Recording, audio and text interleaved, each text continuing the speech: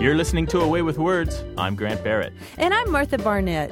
You know, anytime that we talk about food on this show, the emails and the phone calls come pouring in. And it's really amazing how names for different foods can vary from place to place, and how the name of a local specialty in your part of the country may be totally mystifying. Yeah. Yeah. Grant, for example, would you know what Benedictine is? No, is it a drink like grenadine or something? Well, Benedictine is the name of a green drink. But I grew up in Louisville eating Benedictine sandwiches, which... What's on those? Well, it's like rutabaga and beets or something?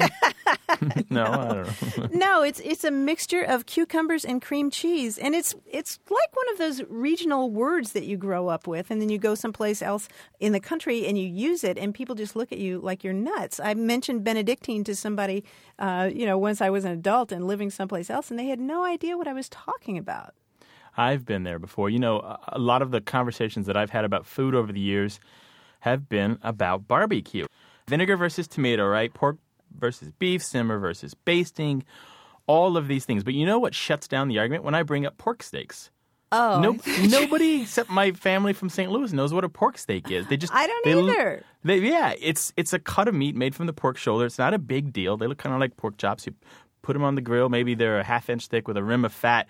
Pork steaks. It's an easy word, right? Big mystery, though. Well, so how about you? Is there a specialty where you live that baffles outsiders when they come to visit? Tell us about it. You can call us at 1-877-929-9673. Food words we expect a flood. Just send them to words@waywardradio.org or give us a call. That's 1-877-WAYWORD.